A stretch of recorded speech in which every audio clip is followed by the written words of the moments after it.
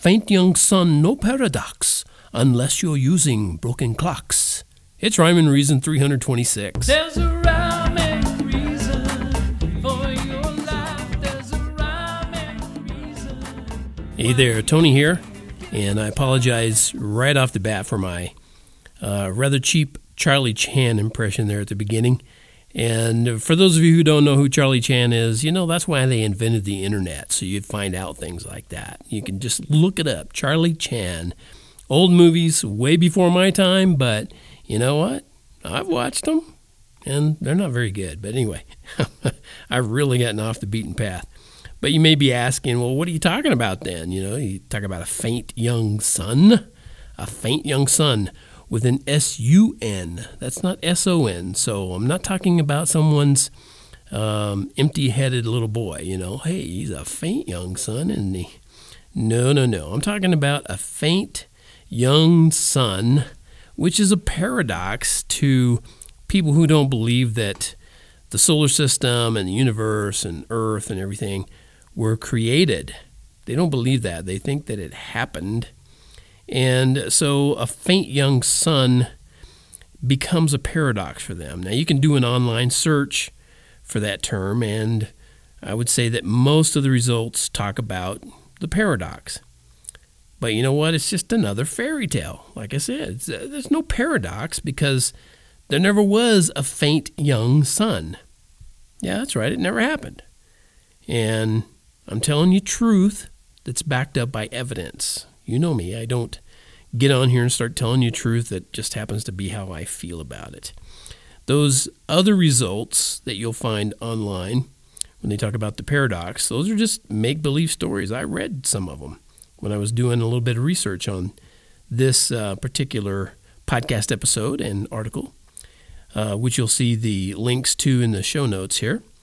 But here's the thing. A faint young sun requires way too much blind faith. Blind faith. Not the kind of faith that Christians who believe in creation have. We have faith that's based on evidence. Evolutionists say that once upon a time, about 4.6 billion years ago, the sun and our whole solar system evolved from a spinning cloud of dust and gas. Isn't that fun and interesting, boys and girls? And it eventually condensed into a hot, blazing orb that we know and worship today. But the plot thickens, or thins, depending on how you look at it. It turns out that real science indicates actually what I'm going to quote Walt Brown as saying, a slowly condensing sun, and it would have radiated 25 to 30% less heat during its first 600 million years than it radiates today. And guess what? That small percentage of less heat radiating from the sun, you know what it would have done? Yep, it would have frozen all the oceans, not one, not two, all 7 seas on Earth. Then if all that water, let's say it was frozen for a long time, Earth would have basically turned into a mirror, and it would have reflected even more of that warm sunshine right back into space. And then our little blue planet would have turned into basically a frozen marble. And we would never have evolved into the warm and loving creatures we all are today. I have a song that's just as sarcastic about it. This is called Fast Forward, and I'll be right back. Fast forward to the scene by the ocean. You're shattered and fatigued with emotion. Fast forward to a time of reflection. Then you can use your hindsight direction to help avoid that angst and depression. Fast forward to your dreamland expression. Can you just imagine? I can imagine it all now. How it all might be. Oh, it's gonna be.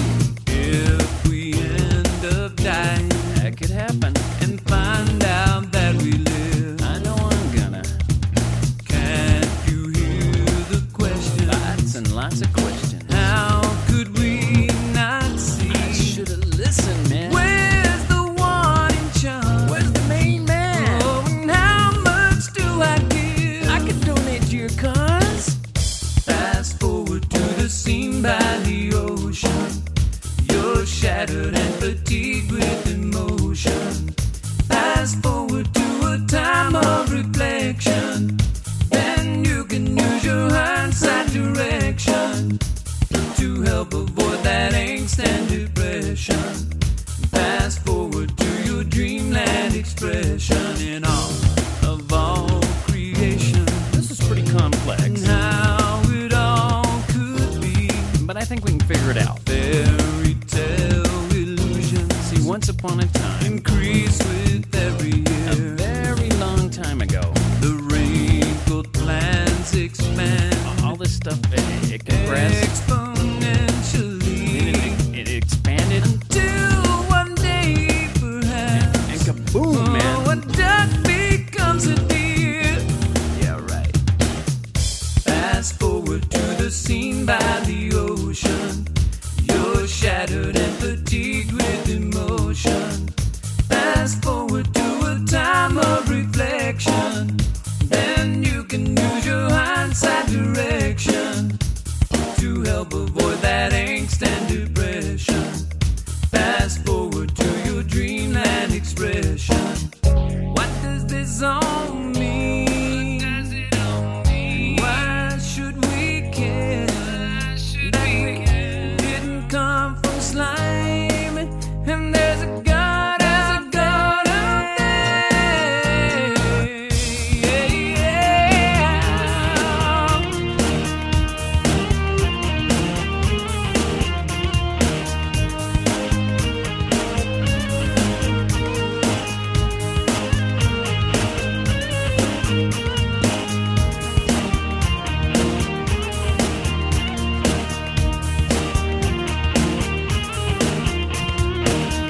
Fast forward to the scene by the ocean. You're shattered and fatigued with emotion. Fast forward to a time of reflection. Then you can use your hindsight direction to help avoid that angst and depression. Fast forward to your dreamland expression. Fast forward to the scene by the ocean. You're shattered and fatigued. You're shattered and fatigued with emotion. Fast forward to a time of reflection. Then use your hands and direction. Then use your hands and direction to help avoid that angst and depression. Help avoid that angst and depression.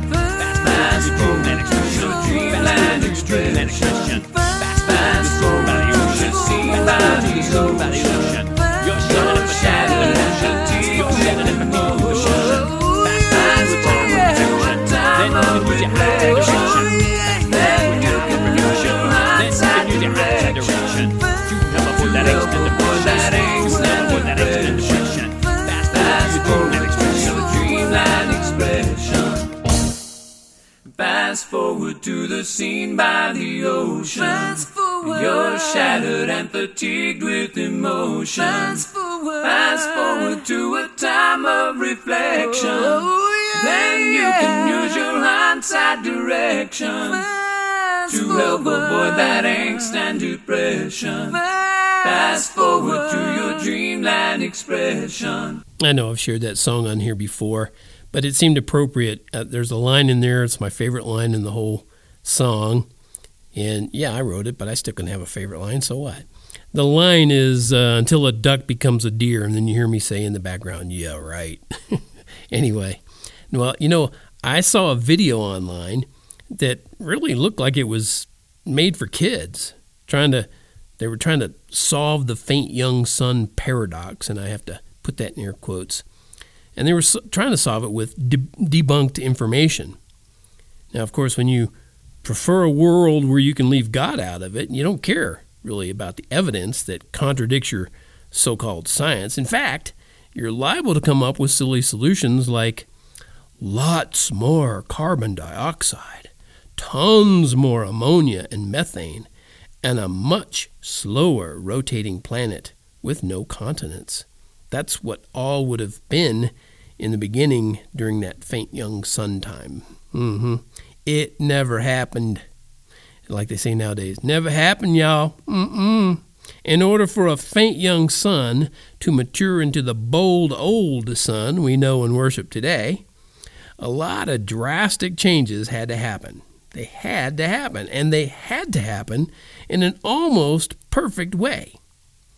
But like the brilliant PhD scientist from MIT, Dr. Walt Brown said, quoting him again, Until some evidence supports such special pleadings, it does not appear that the sun evolved. If the sun, a typical and well-studied star, did not evolve, then why presume that all the other stars did? Makes sense to me. Our warm, glowing, life-sustaining sun.